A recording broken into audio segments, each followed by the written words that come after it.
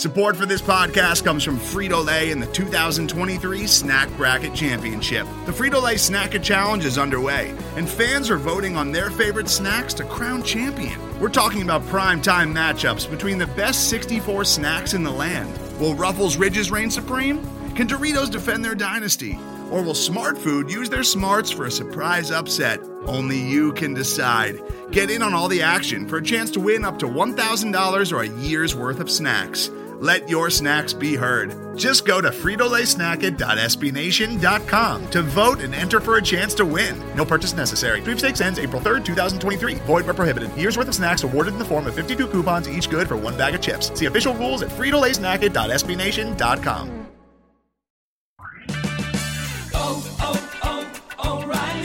Right now at O'Reilly Auto Parts, pick up a bottle of Seafoam Motor Treatment on sale for $7.99. Plus, earn double O Rewards points. Help your engine run smoother and last longer with Seafoam Motor Treatment on sale now at O'Reilly Auto Parts. Better parts, better prices every day. Limits apply. See store for details. O'Reilly Auto Parts.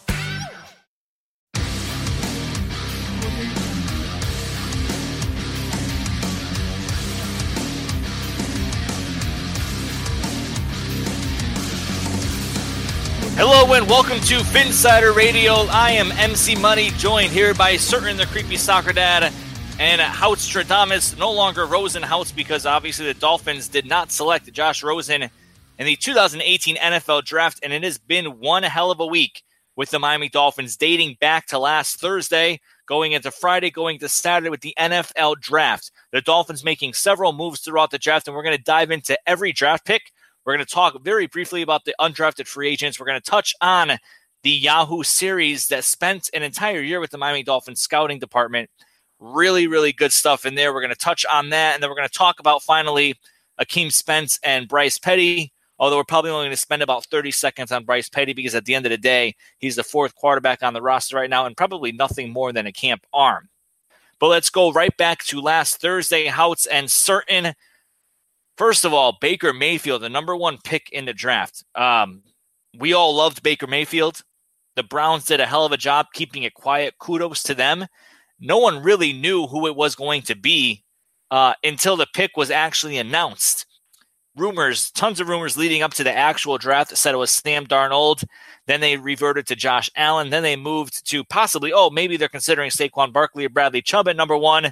And then as we were leading up to the final few days, Baker Mayfield's name came up, and no one really thought it was going to happen until Roger Goodell came up to the podium and said the Cleveland Browns select Baker Mayfield, quarterback, Oklahoma. Now, in the hours leading up to the draft, it leaked that was in fact their pick, but still nobody knew for sure because ESPN had reported it, Josina Anderson, but then Ian Rappaport of the NFL Network came out several hours later and said, no, he's talked to GMs who know John Dorsey very well, of course, the general manager of the Cleveland Browns. And those GMs said that John Dorsey would not pick Baker Mayfield.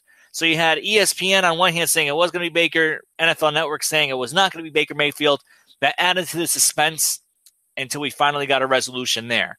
In a way, Sutton and Houts, I'm glad that Baker Mayfield went to the Browns because the Jets, as we have found out since, it was not a smokescreen that they were going to pick Baker Mayfield. They were going to take him at number 3. So 1, he's out of our division.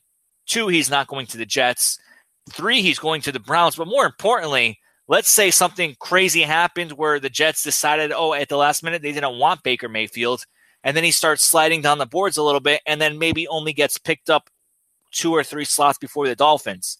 Then it adds more heartbreak to it. It's almost like I compare it to losing a very close game by 3 points, or with the final kick, field goal to end the game and the Dolphins lose, compared to a blowout. You don't feel good about a blowout, but you're not as pissed off about a blowout than you are a really close game. And then as the draft went on, the surprise there with Denzel Ward being picked at number 4 instead of Bradley Chubb, Sam Darnold going to the Jets, Bradley Chubb going to the Broncos, Roquan Smith, our boy, going to the Bears, and then the Dolphins finally landing on Minkah Fitzpatrick, who we'll touch on in just a few minutes. But your top 10 thoughts, Sutton and Houts, as you watch the draft unfold leading up to the Miami Dolphins pick. Yeah, Baker was the number one quarterback for all three of us, I believe. So, at the end of the day, like you said, the suspense was there, but it wasn't that surprising of a move. I was fairly happy that Buffalo invested in Josh Allen. Maybe I'll eat those words one of these days, but I didn't think he was a great prospect, and hopefully I'm right on all accounts there. Sam Darnold, I know we had talked to Dan Orlovsky on a show a couple months ago, and Sam Darnold was one of his favorites. But when I saw him play against Ohio State, I just had a bad feeling about his projection to the NFL. Whether that's fair or not, I don't think so. But just his lack of appreciating the football, turning over the football too many times, trying to do too much, and that Ohio State defense kind of gobbled him up. So I didn't like how he faced that Ohio State defense. So to have those two guys go to the Jets and Bills, I'm okay in that position. Like I said, maybe I'll eat those words, but I was happy that the Jets and Bills got those respective quarterbacks.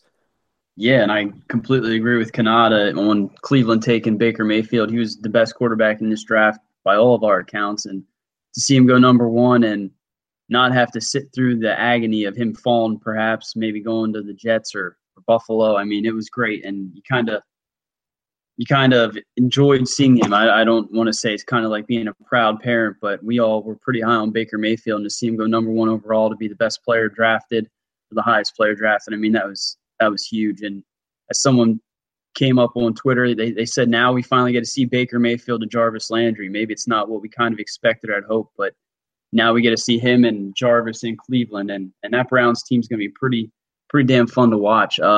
Another guy that kind of relieved me a little bit was when I saw that's not poor choice of words, but Mike McGlinchey going to San Francisco. I mean, I know Albright came on and told us that he was an option for the Dolphins at 11, and we all kind of just, I don't know about you guys, but I couldn't sleep that night. So to see him go before our pick and to not have to worry about him possibly being in the Dolphins pick at 11 was great. But overall, Sam Darnold, not a huge fan. Josh Allen, not a huge fan. So I'm not quite sure that the Dolphins have too much to be concerned about. And then when you got a guy like Roquan Smith, I know there are rumors that the Dolphins could have traded up for him. Whether or not that's true is anyone's guess. But the Dolphins got Minka Fitzpatrick, who I think many of us believe were probably the best player that the Dolphins could get in this draft. To see a top five or even top five talent fall to the Dolphins at 11, that was huge. And I know we're all going to touch on that a bit more. But the NFL draft, it came and went so fast, and it was here and gone before we could even enjoy it. So I'm ready for the season to start, and let's talk about Minka. We were all waiting for the NFL draft to come. Then as the NFL draft approached, we all couldn't wait for it to be over just because of all the smoke that appeared over the past few days leading up to it. And then now that the NFL draft is over, like, all right, what do we do now? So the first round couldn't have worked out any better for the Miami Dolphins. Tons of smoke about them wanting Josh Rosen leading up to the draft. We still don't know that's true. I've been told, and I said this on our show, that I was told by people that I trust that Adam Gase was absolutely in love with Josh Rosen. And I think had Josh Rosen been there at 11, there would be some debate in that war room as to whether or not they should go there. And I think if Adam Gase had ultimately gotten his way, Josh Rosen would be a Miami Dolphin if he was there at 11. Now, some might say, and I know I heard this argument on Twitter afterwards, when I said the Dolphins still wanted to draft Josh Rosen, he just wasn't there for them. And some people said, well, all they had to do was move up one spot. But here's the thing about that, and I don't know why people aren't understanding this. But the Raiders were picking at number 10, and their first target, by all accounts, was Mike McGlinchey of Notre Dame, who Ben Albright dropped on our show last week that the Dolphins were very interested in him. So the 49ers pick him at number 9. The Raiders are picking at number 10, which ironically was because of the coin flip at the NFL Combine. They had the same exact tiebreakers going on there. 49ers won the coin toss. They get the guy the Raiders wanted. So the Raiders then worked on, getting their next guy and ultimately ended up being Colton Miller of UCLA offensive tackle. We had a second-round grade on him. I think that was a terrible pick by the Raiders.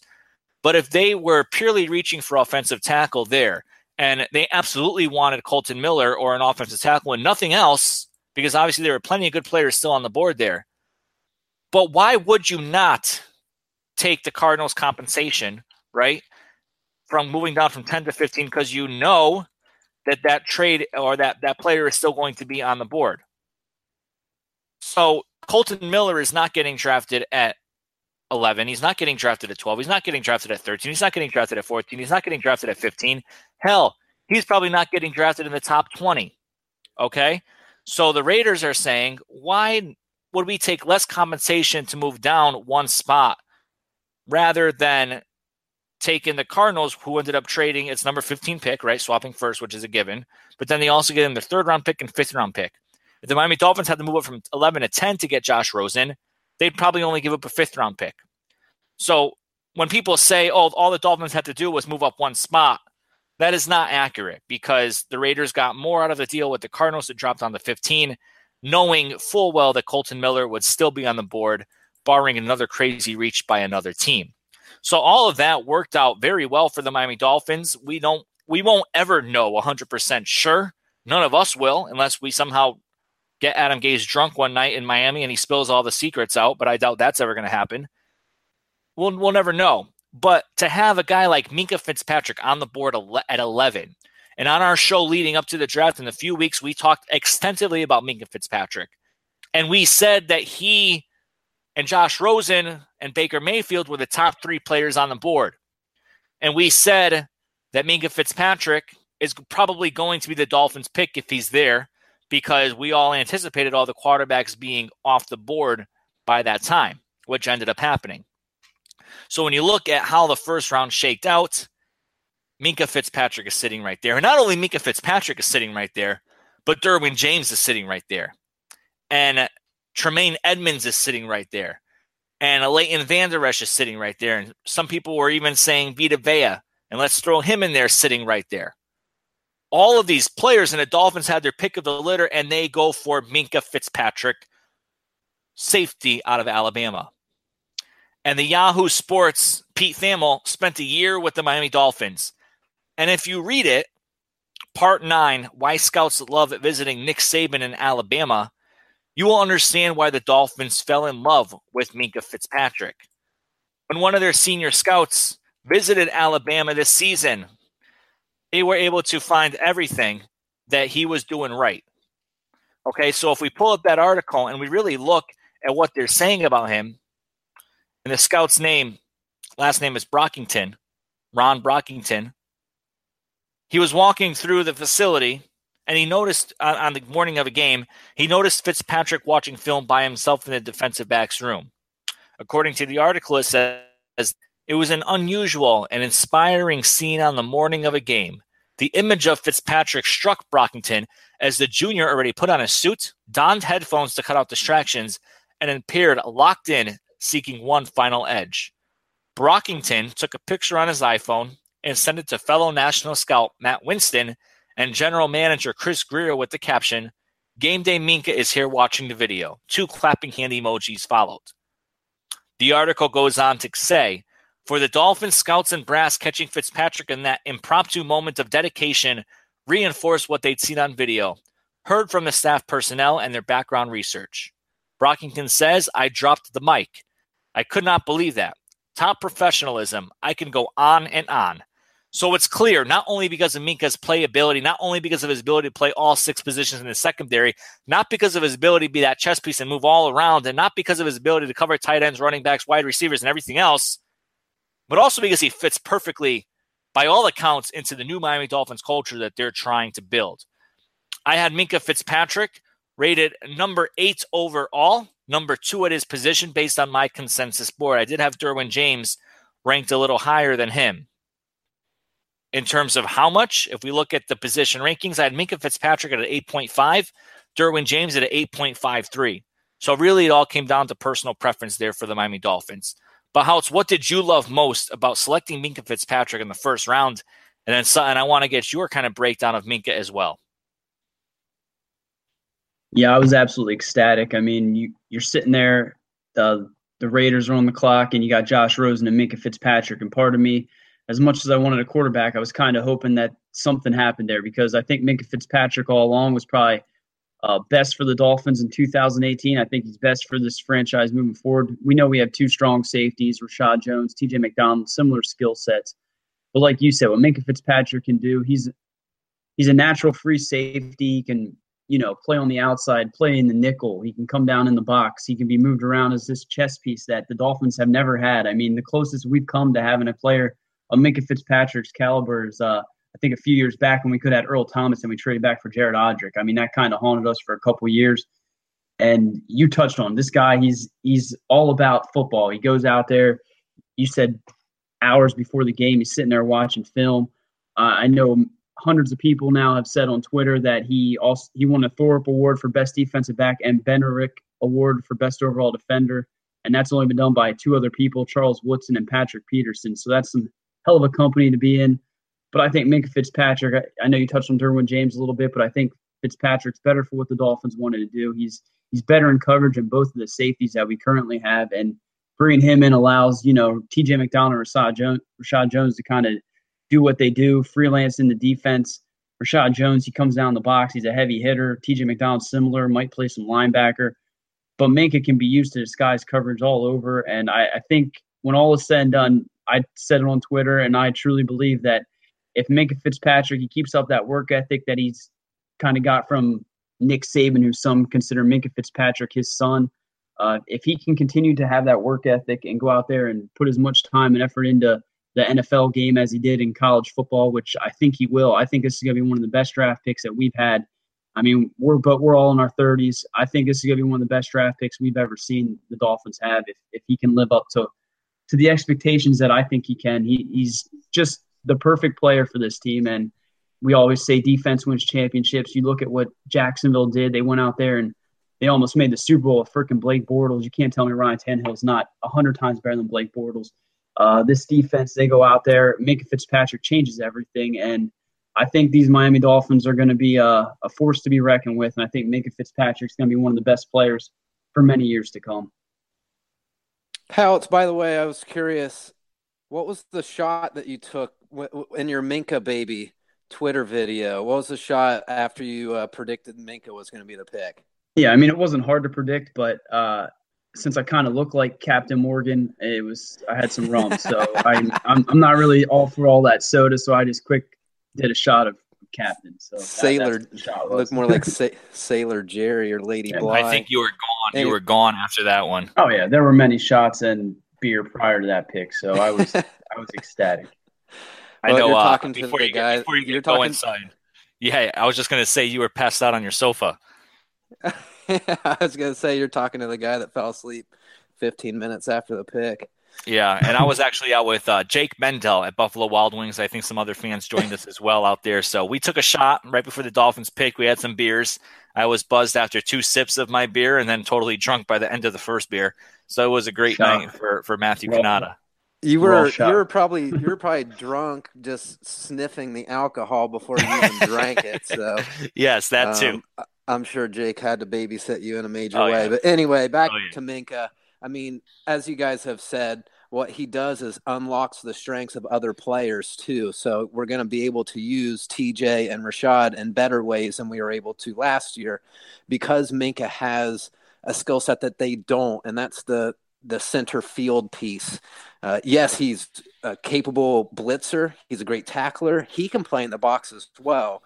But he is much better in space and has better range than the other 2 safeties that we have right now. And I think he's going – that ability alone, just the center fielder, being able to get to far sidelines, be able to challenge post routes when he's covering a boundary. So to have that kind of flexibility opens up a lot of doors for Matt Burke and what he's going to call on defense. So we're going to see hopefully a little bit more creativity in the nickel package. We'll be able to hopefully stop opponents from getting a 3rd and 27 like we seem to do every single game. So Minkah's going to help in a lot of different ways, just in the different things that he can do. Hout's mentioned that he can cover the slot. He can blitz. And like I said, he can cover the middle of the field. So to be able to add that to the defense, we had mentioned, yes, Derwin James was a very respected talent and had a pretty even, I think, platform with Minkah across the board in terms of who was better. But I think Minkah just fit better with what we needed. And so I think that's the route that we went. And obviously the Dolphins had make a hire in their plans as well. So to have this guy, this caliber play, on a major stage, play in major ball games, to be a leader, have all those intangibles come into the locker room as well. You're starting to see this culture rebuild, and to be able to infuse it with talent and to have value in the pick in terms of draft capital, and to have all those things kind of align. It's a really good feeling as a Dolphins fan, as weird as it is to see some of the ridiculous takes by some of the national media about what we lack direction and who's going to play quarterback and all that kind of stuff. You know what? Let them talk. Like, we always seem to do better with lower expectations anyway. So let's get that chip on our shoulder and have the us against the world mentality, and maybe that'll take us somewhere. But I absolutely think we made the right pick. Minkah Fitzpatrick played 13 snaps as a perimeter corner in 2017 at Alabama, the position that some say will hold the most value for him at the NFL level, but I think the Dolphins do plan to play him as safety. He made 38 solo tackles in 2017, 23 of which were defensive stops, as he operated largely from the slot and on the line of scrimmage. Last year, he had a PFF grade of 84.8, and he wasn't beaten for a reception longer than 31 yards in 2017. On 61 targets, he allowed an NFL passer rating of 83.5, but that same stat was just 37.8 the season before. So Minkah Fitzpatrick is a tremendous pick. I love Derwin James. I love Minkah just as much. So for what the Dolphins got there at 11, absolute stud, absolute superstar. Can he be Jalen Ramsey? And that is the biggest question, and we will see how that plays out as we head into rookie minicamp, which starts next week, as we head into training camp, and then, of course, preseason and the regular season. Pick number 2, Dallas Goedert, tight end, is on the board for the Miami Dolphins. He's dropping. Everyone's getting excited. Everyone's saying Dallas Goedert, Dallas Goedert, Dallas Goedert, and the Dolphins get to the podium, and they picked Mike Gesicki from Penn State University. And Mike Gesicki is a tremendous athlete. He is a physical freak of nature. You watch his highlight reel, and Houts, I'm going to throw this right to you because you posted several clips of him, and you couldn't contain your excitement about what Gesicki was doing on the field. Yeah, I was beyond excited. I think we touched on him a bit when we talked about tight ends. He was kind of someone that we looked towards the mid-rounds, and, well, there he went in the second round. I know there were rumors that New Orleans might have taken him in the first, that the Patriots are enamored by him and could have taken him there in the second, but the Dolphins ultimately got him in. I'm a Buckeyes fan, but I live in Penn State country, and I've heard about Gesicki for quite some time. I know he has McSorley as his quarterback, who I do not think is that good, but, I mean, what you see from Gesicki is just – he's the Jimmy Graham mold. I know everyone always touches on. It's almost like the Ryan Tannehill wide receiver thing, that Gesicki was a former volleyball player, and he has those ups, and I mean, he's just an athlete. We talked about his combine measurables. I mean, some of those things, 4.5, 440, 22 on the bench press, 41.5 vertical inch jump, 129 broad jump, 3-cone, 6.76 seconds. I mean, the guy just completely tore up the combine, and you see it on tape. You see this quick athlete who reminds us, I mean, he is. It's the Jimmy Graham type. He can't block. He doesn't really fit into that blocking type, which is why the Dolphins went out there and got Durham Smythe. But at the end of the day, I mean, Gesicki is going to be Ryan Tannehill's best friend. You lose Jarvis Landry. You need that guy in the middle of the field, the kind of security blanket. And I think what we're going to see from Gesicki is everything that we've kind of wanted from a tight end over the past, I don't know, man. It's been 10 years. It seems like forever since the Dolphins had a legit tight end who can go out there and make plays. And, I mean, Gesicki, he's going to be able to create mismatches on the outside. He should be a huge red zone target. And I'm a huge fantasy football player. I enjoy it a lot, and I think I'm going to target the shit out of him this year. I don't know why it's homerism. It is what it is, but I think Mike Gesicki in Miami with Ryan Tannehill this year, that's going to be a tandem, and I'm often wrong. I've been wrong before, and I'll be wrong 100 more times, but I think what he brings to this offense is everything that this team needs, and it's going to open things out on the outside, and I'm ecstatic for that pick. But you're right, Dallas Goedert, we all were on that. I was sitting there posting a video with my daughter, hoping that was going to be the pick. I was getting ready to send that shit on to Twitter, and then it comes out to Mike Gesicki, and I thought about it, and I'm like, you know what? That makes complete sense. He's exactly what Adam Gase wants, and he's everything the Dolphins need. Yeah, I think you covered pretty much everything. How it's the one thing that you didn't mention was the red zone, and I think that's the one thing that he's going to help us the most, because if you look across our wide receiver landscape right now, we have some shorter wide receivers with the exception of Devontae Parker, and we don't know how available Devontae is going to be and how many touchdowns he's going to be able to get. So to have someone like Mike Gesicki in the red zone for us is a huge component to how we're going to be able to score points this year, whether it be actually going to him or him being a decoy of some kind. So I think that's going to be a huge staple of the red zone offense, is finding a way to get Mike Gesicki involved. But just overall, big picture, I've done some research on the opening drives of 2017, and what I've found is we're not very good at getting the ball in the middle of the field in our opening drive.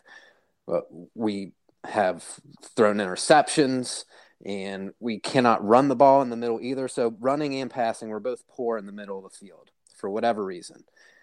And what we're going to see, hopefully, with Mike Gesicki is to be able to get down the seam and be able to create some plays down the field in the middle. And that's one of Ryan Tannehill's strengths, in my opinion, is throwing those intermediate passes over the middle. He's hopefully going to lock in with Mike Gesicki early. Hopefully they're outside right now running routes on the beach or whatever, all romantic like under the moonlight. I hope that they can create that chemistry to get the ball in the middle of the field, because that's going to be able to help us get off to leads. And that's not something we've been able to do for the last several years, is to start off games with leads and let our defense play with their ears pinned back. And hopefully we're able to get out to some leads this year and have our defense be able to be a little bit more aggressive. And that's, again, where Minka's going to come in, create some turnovers, and before you know it, maybe we're up 10-0 in the first quarter and we don't know what to do with ourselves. But Mike Gesicki is really going to help in the middle of the field and help this offense be more diverse. So Mike Gesicki for me was ranked number 3 at his position on my consensus board. Dallas Goedert was number 1 with a grade of 8.39. Hayden Hurst, who was picked by the Ravens and picked number 25 in the first round, was graded out at 7.88, and Mike Gesicki was graded out at 7.87. So those two very close. So when you look at what Adam Gase likes, and the Yahoo article stated this perfectly clear, and what was interesting about the Dolphins scouting department, and I'm sure a lot of other scouting departments do this too, but they would send throughout the season Mike Tannenbaum, Chris Greer, and Adam Gase one-liners about all the players that they were being scouted. And that helped the coaching staff and the scouting department at the top keep tabs on every player that has come through the system thus far. And so Gesicki's one-liner was this: good athlete that has good hands and body control, can make plays down the middle of the field and in the red zone, high-pointing the ball, can be a mismatch guy, needs development as a blocker. So that's why his grade was a little lower than Dallas Goedert. Dallas Goedert can block. He's not a tremendous blocker, but he can block, and he can catch as well. Gesicki is your glorified slot receiver. One hell of a slot receiver that's a glorified in terms of size and everything else, but he is going to create mismatches all over the field. And when you really think about it, it's just the new way the tight ends now are in the NFL.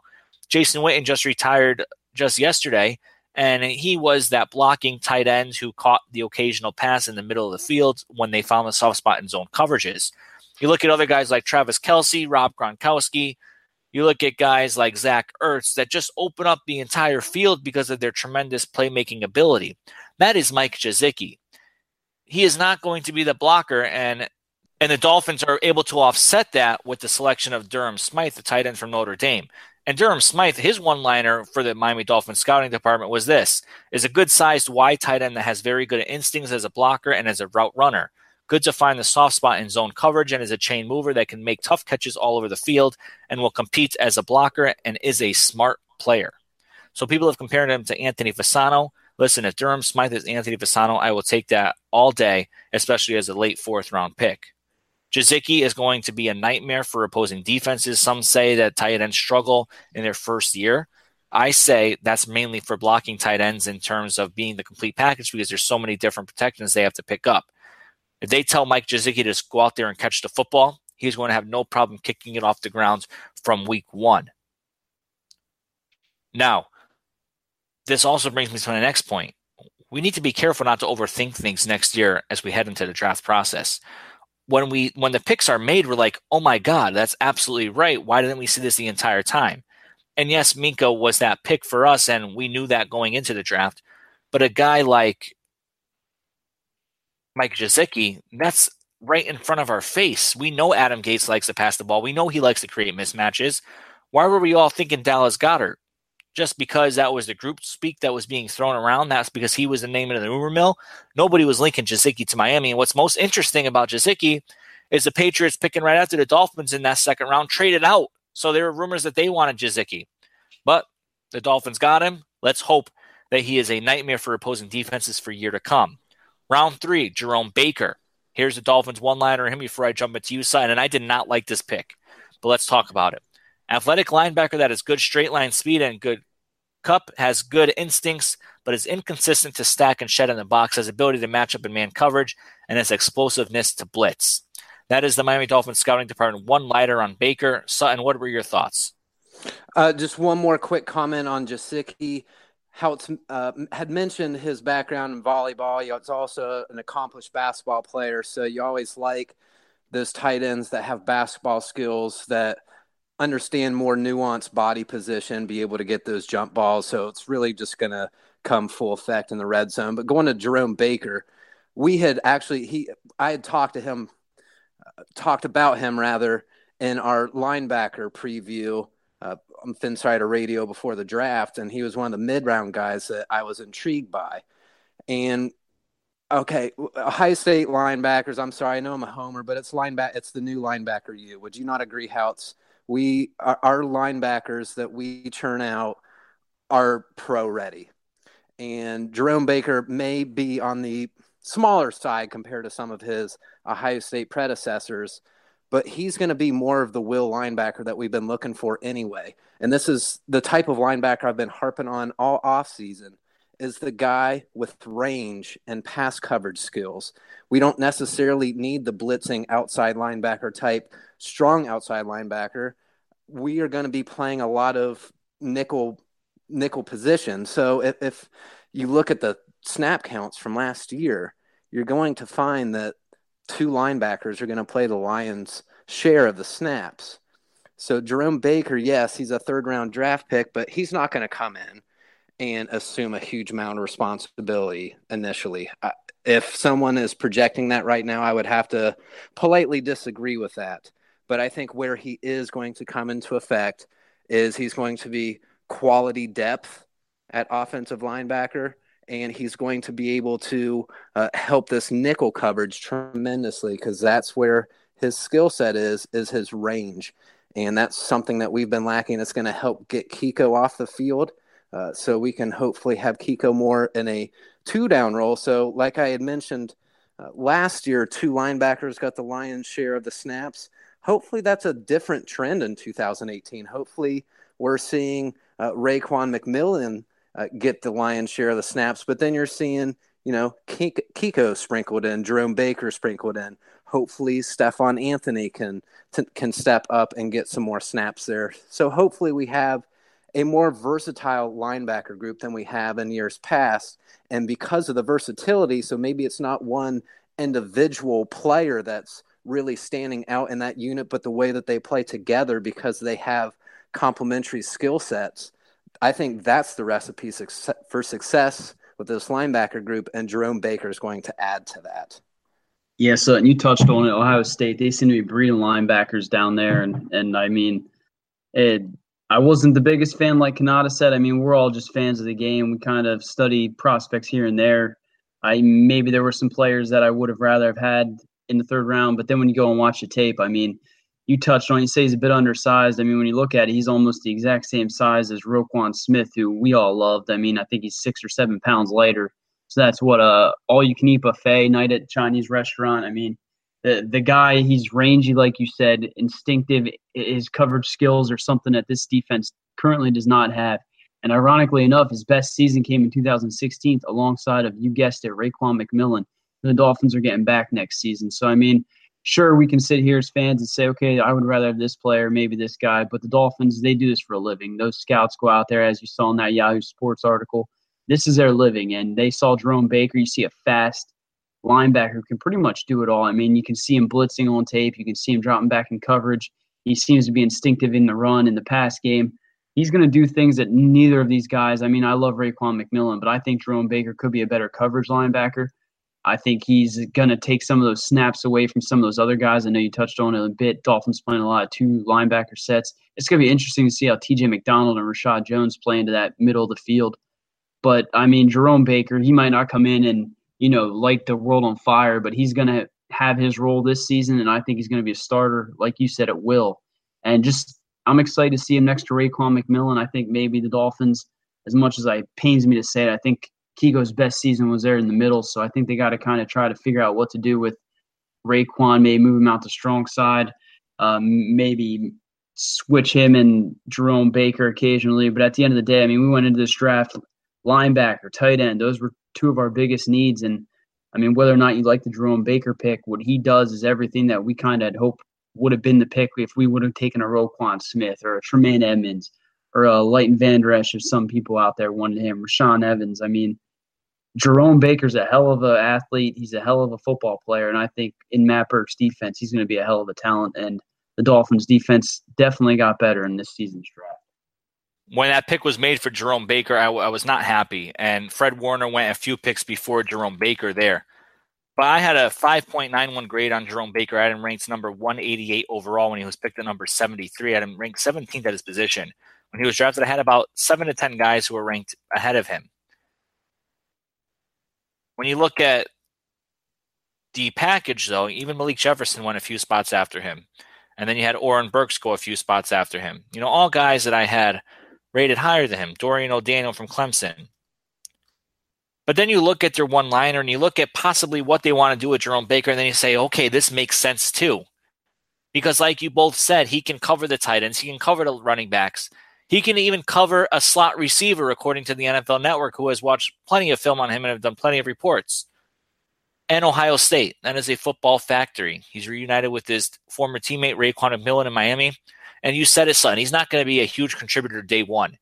He is going to lean in, develop. He's going to be in certain situations on the field, obvious passing situations for sure. Third down, third and longs, second and longs. That's going to be his niche. And he's fast as all hell. He's going to be a great special teams player.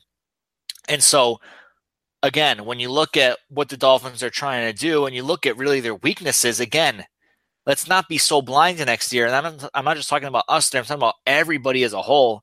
And so really what the Dolphins might be targeting. Let's take a few minutes to look at what their weaknesses were, look at what they may want to do better, read their press conferences, because while most of the stuff that coaches say are not true, sometimes they leave hints in there for us to pick up, and that's absolutely what happened if you go back and read transcripts from the previous year.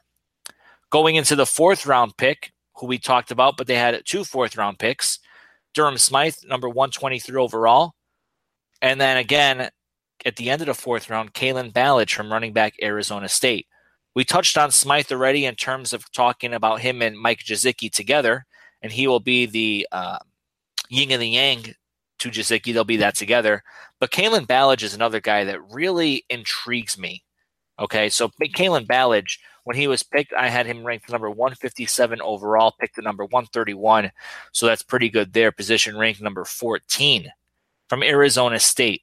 The Dolphins' one-liner on Ballage was this: is a big linear athlete that has good size and is a very good athlete, can be a mismatch as a route runner in the pass game, and good straight line speed and vision, is a good kid and is very smart, needs to develop more consistency as a player. Now, Ballage at one point tied the FBS record for 8 touchdowns in a single game, running, receiving, and actually as a direct snap. After that game, he did not take credit for any of it. He gave credit to his offensive linemen. He gave credit to his coaches. He gave credit to God, and he gave credit to all those around him who helped him achieve this.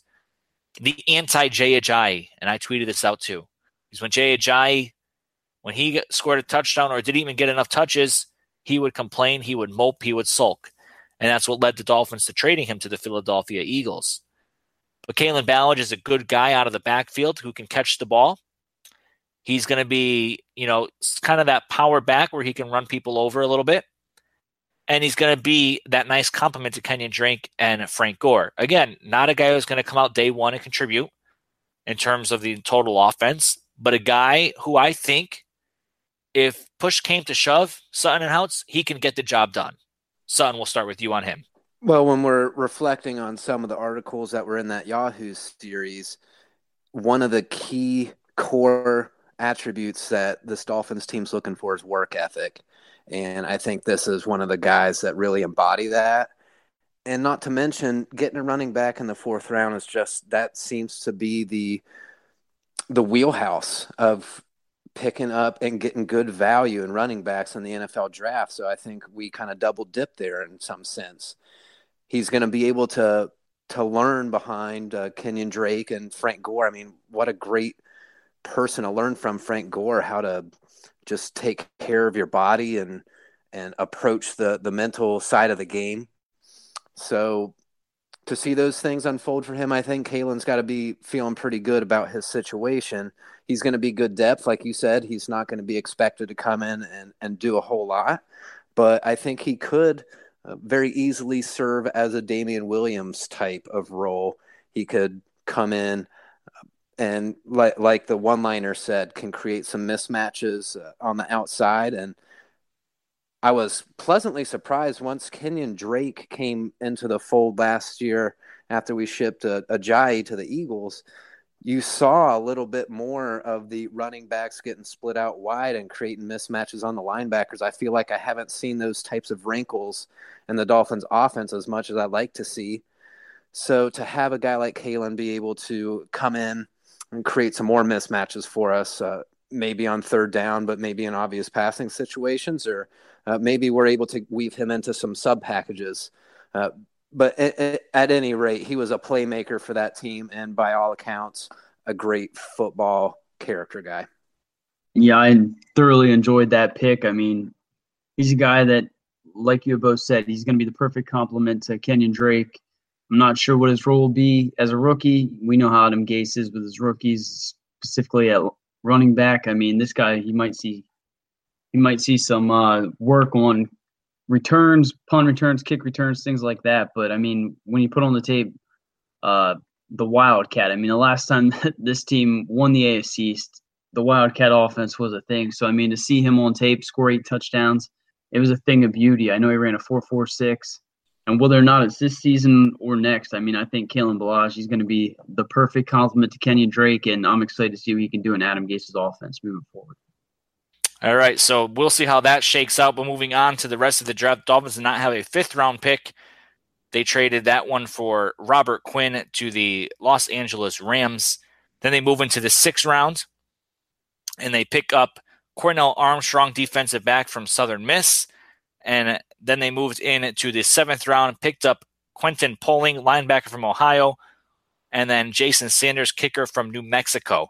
Let's touch on those 3 as a group, boys. Cornell Armstrong, a guy there that's the Dolphins one-liner, according to this, is a perimeter corner that has good short area quickness, better in press coverage than off coverage, needs to be more consistent with his awareness in zone from off coverage, good ball skills when he is in position, but needs to be more consistent as a tackler, needs to develop a role for himself on special teams, is smart and tough.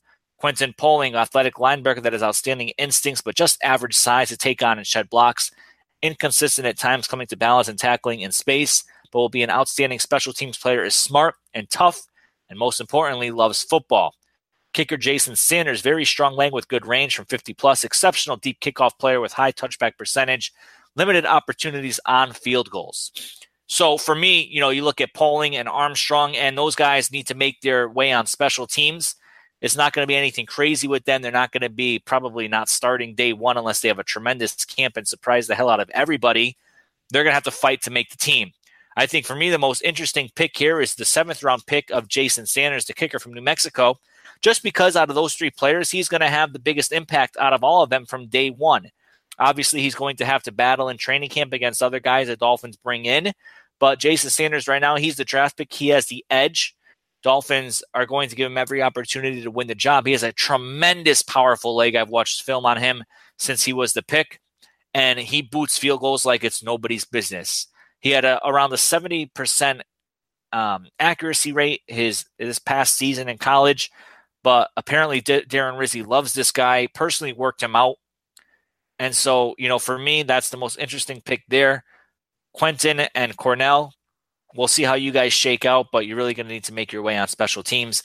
And I don't think it's worth getting too excited about either of them yet until we start seeing them in live action and in pads against other guys in the NFL. How about you? Yeah, I mean, when that Cornell pick came through, I think we all kind of at least had hoped this team was going to draft a quarterback, someone who they could develop and maybe eventually become something. Didn't quite happen. Definitely think that he needs to stick on special teams. Excited to see what he can do in the secondary, but I think that's a crowded room. Quentin Pauling, I mean, that's a guy who, again, needs to come out there and impress on special teams. Seems to be a decent coverage linebacker, a guy who can stuff the run, good blitzer. But again, he's a guy who, if he wants to make that 53-man roster, he needs to go out there and perform on special teams. And then the kicker, Sanders. I mean, he's a guy who it appeared that there were I'm going to be the first to admit I don't watch kicker film, but it looked like the guy from Florida, Pinero or whatever the hell his name was the guy that everyone kept saying is the best kicker in the country. And then when Sanders got taken, I mean, it was one of those picks that I just kind of, whatever. I still think Cody Parkey should have been resigned. I know he made a hell of a lot of money from the Chicago Bears. Good for him. But what he did last season for the Dolphins, I mean, kickers. It's a freaking kicker. So it's going to be a huge shoes to fill for a guy like Sanders or one of those undrafted guys that come in and become competition. But we need a kicker. We need some guy that can hit you touched on a 71.5% field goal percentage. I think he made 25 out of 35 field goals last year.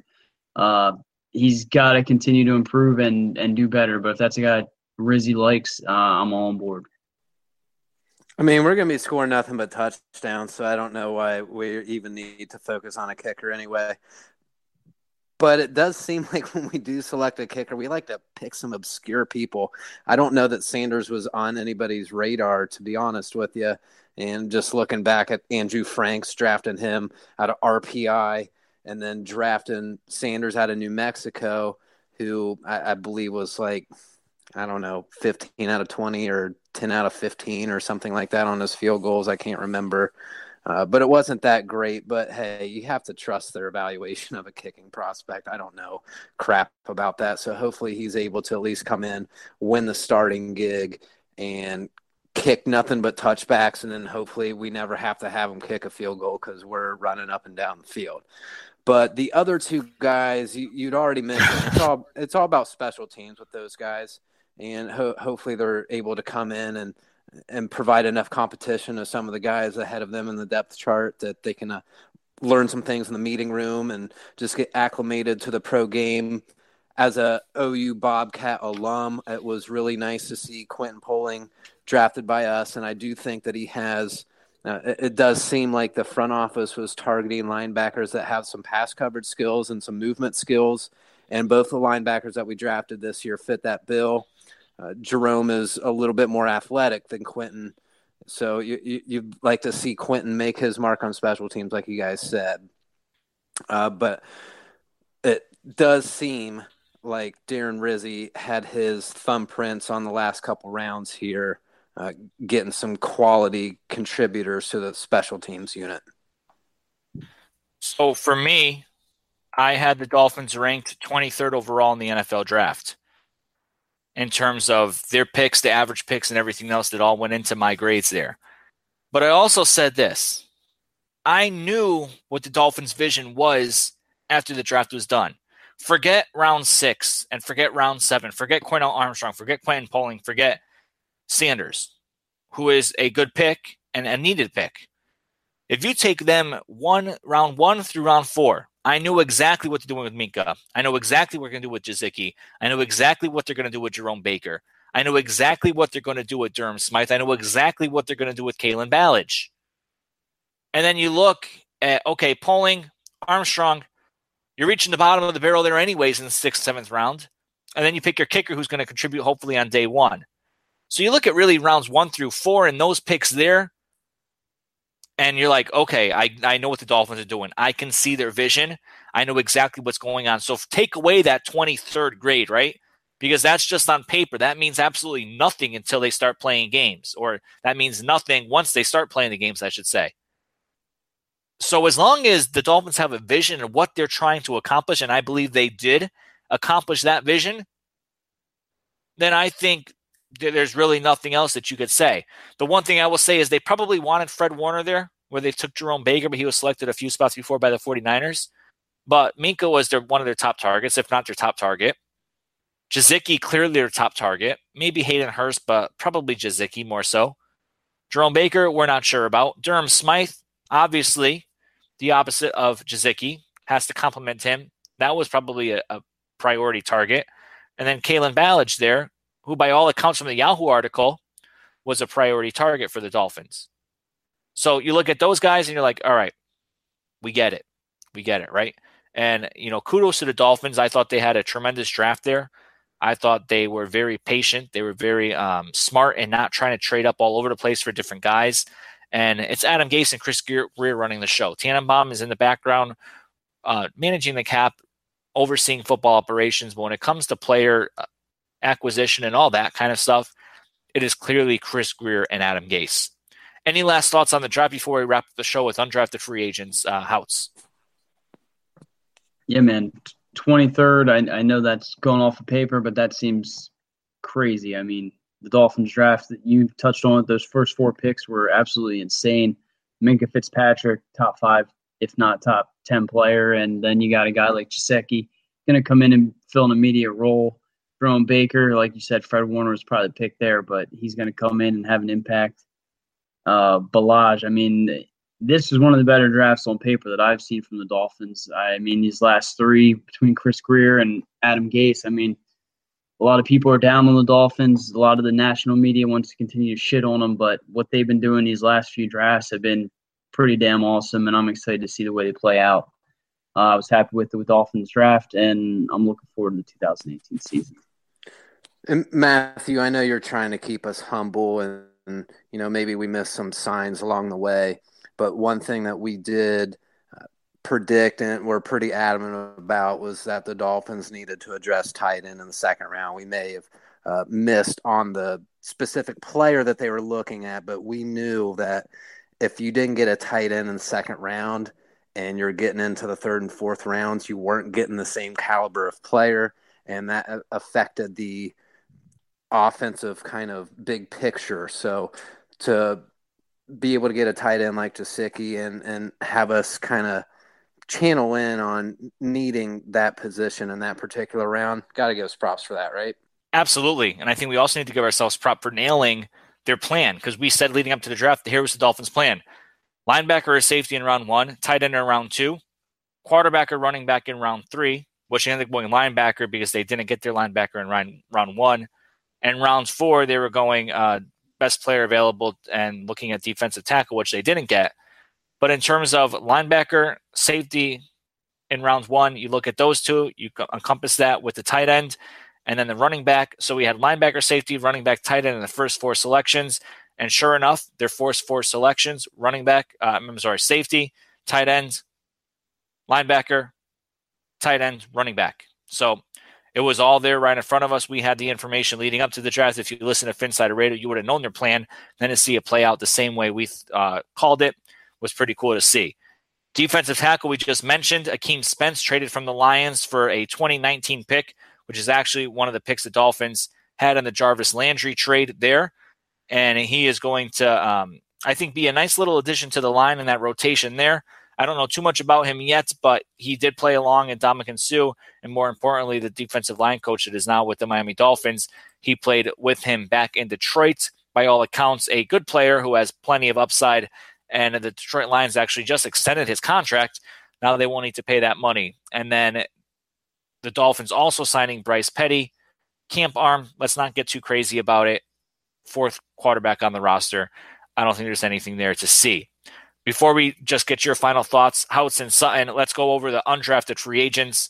Notre Dame College defensive lineman Claudie Mathieu, Utah State cornerback Jalen Davis, TCU long snapper Lucas Gravel, North Carolina linebacker Kason Collins, William & Mary offensive lineman Connor Hilland, Michigan linebacker Mike McCray, Miami defensive tackle Anthony Moten, UCF defensive tackle Jamius Pittman, Fairmont wide receiver Quincy Redmond, Purdue offensive lineman David Steinmetz, Florida Atlantic running back Buddy Howell, and FAU kicker, the FAU, Greg Joseph. We'll see how many of those make the roster. They'll all have to compete. We'll be lucky if 2 or 3 of them become 53-man roster players for the Miami Dolphins. All right, Son and Houts, any last words, and then we'll hit up the questions that have come to us on Twitter. Yeah, just to throw this out there real quick, just a teaser for next week's episode of the draft picks that we've been talking about extensively tonight. Guess what? We're going to have one of them on the show next week. Yes, we are. No names yet because we don't want to jinx ourselves, but we are working hard on it, and we're hoping that that is going to become a reality. All right, Houts, any last words? Bryce Petty nearly died, and now he's a Miami Dolphin. We almost witnessed his death together. Yeah, we all almost. The 3 of us were there when he was almost. We were all there. And the truth is, he's probably not better than David Fales. So I don't know how that. Yeah, let's not get carried away with Bryce Petty here. He's not the next Dan Marino, and he's not going to be anything anyone's going to get excited about. All right, what do we have for questions, Sutton and Houts? Okay, so we had a question from Rob Carew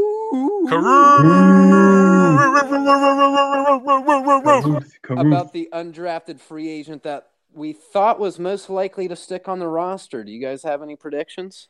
Oh shit. I think the kicker, because who knows what's going to happen with the kickers. I think the kicker, Greg Joseph from the FAU. I would say maybe David Steinmetz, the tackle from Purdue, just because with Asiata, we don't know what's going to happen with him.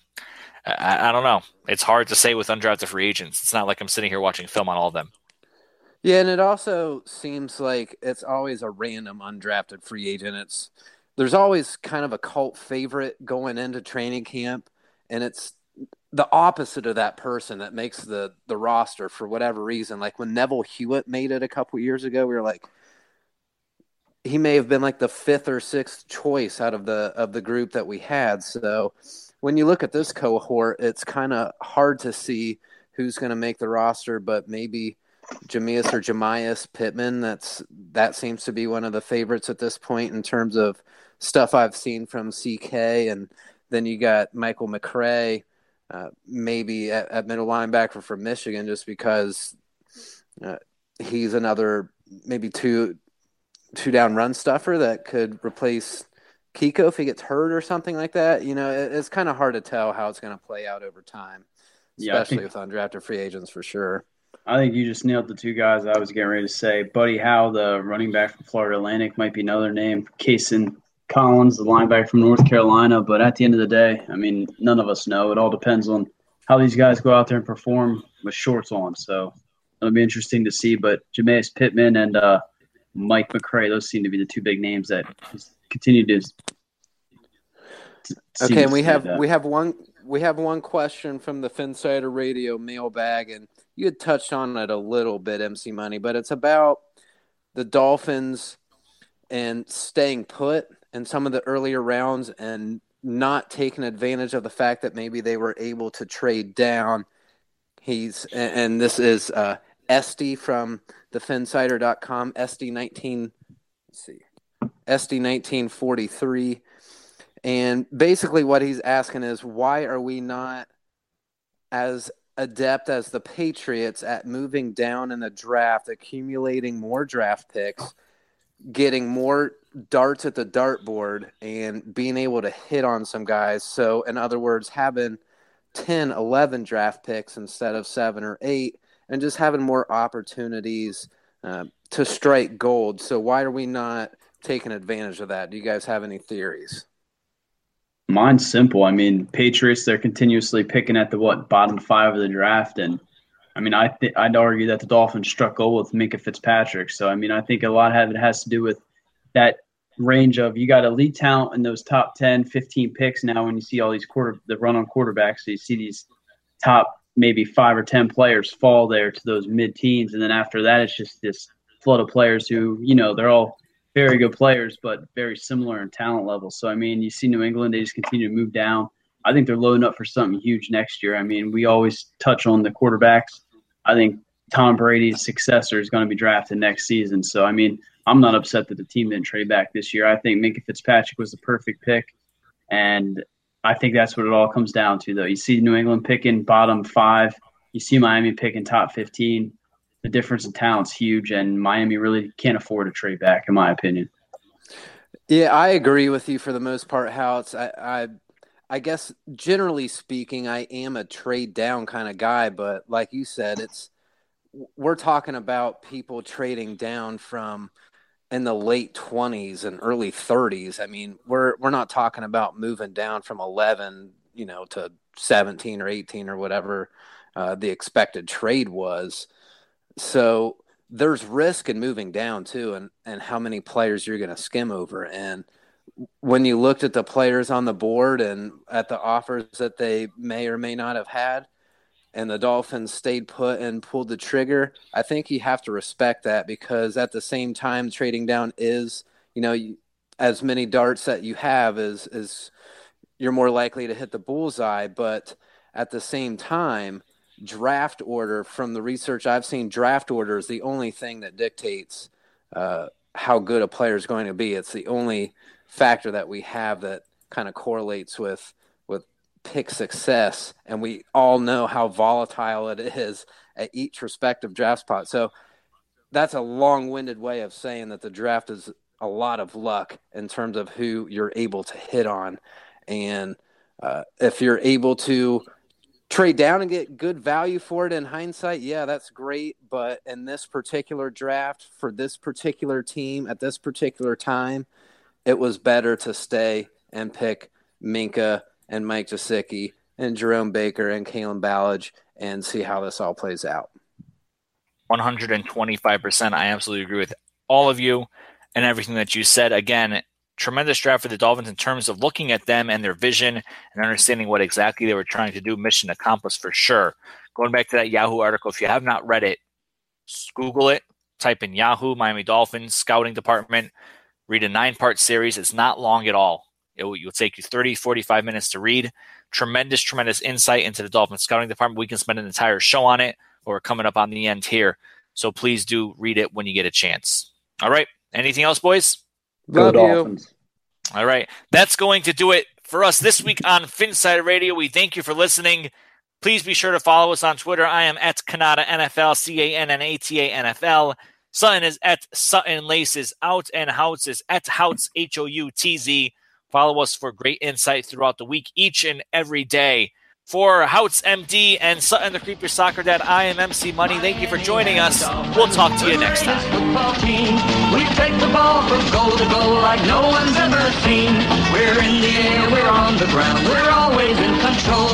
And when you say Miami, you're talking Super Bowl, 'cause we're the Miami Dolphins. Miami Dolphins. Miami Dolphins #1. Yes, we're the Miami Dolphins. Miami Dolphins. Miami Dolphins #1.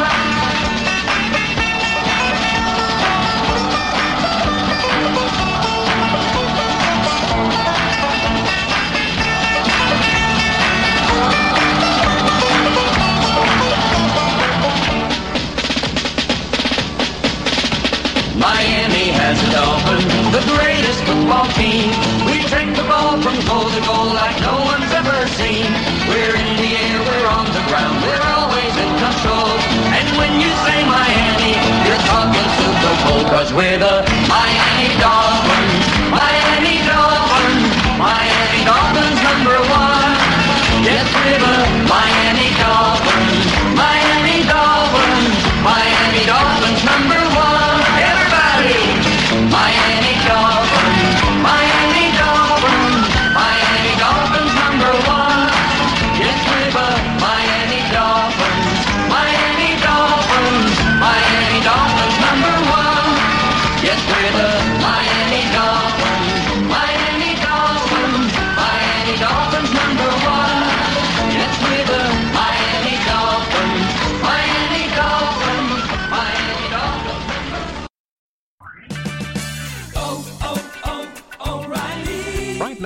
O'Reilly Auto Parts, pick up a bottle of Seafoam Motor Treatment on sale for $7.99. Plus, earn double O Rewards points. Help your engine run smoother and last longer with Seafoam Motor Treatment on sale now at O'Reilly Auto Parts. Better parts, better prices every day. Limits apply. See store for details. O'Reilly Auto Parts. O'Reilly. Right now at O'Reilly Auto Parts, pick up a bottle of Seafoam Motor Treatment on sale for $7.99. Plus, earn double O Rewards points. Help your engine run smoother and last longer with Seafoam Motor Treatment on sale now at O'Reilly Auto Parts. Better parts, better prices every day. Limits apply. See store for details. O'Reilly Auto Parts. Hi, I'm Kara Swisher. I want to tell you about another podcast you should check out. It's called Recode Decode. Every week, I talk to tech and media's key players about how they're changing our world. I interview tech executives like Facebook CEO Mark Zuckerberg, political figures like Hillary Clinton, and media personalities like John Carreyrou, who literally wrote the book on Theranos. Once again, the name of the show is Recode Decode, hosted by me, Kara Swisher. You can find it on Apple Podcasts or wherever you listen to the show. See you there.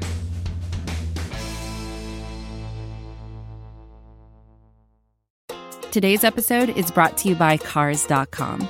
With over 2 million vehicles and 50,000 more added every day, Cars.com will match you with the perfect car for you, your budget, your life, your style. And if you're ready to say goodbye to your current car, Cars.com will get you an instant offer to cash it in. Just start by entering your license plate and get matched with a local dealer who will write you the check.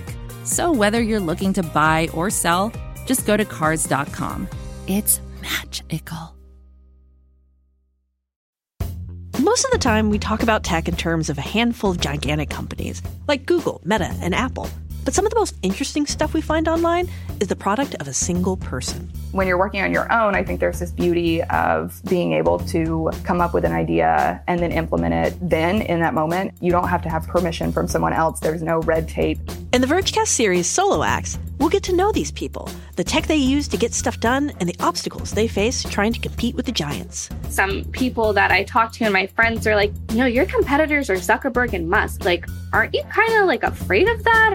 Every Monday, our friend Ashley Esqueda will be curating and hosting these interviews and sharing with us what she's learned. I can't believe the McRib locator was originally a tornado locator. Right. Pretty wild. Listen to our Solo Acts miniseries now in the Vergecast feed, anywhere you find podcasts.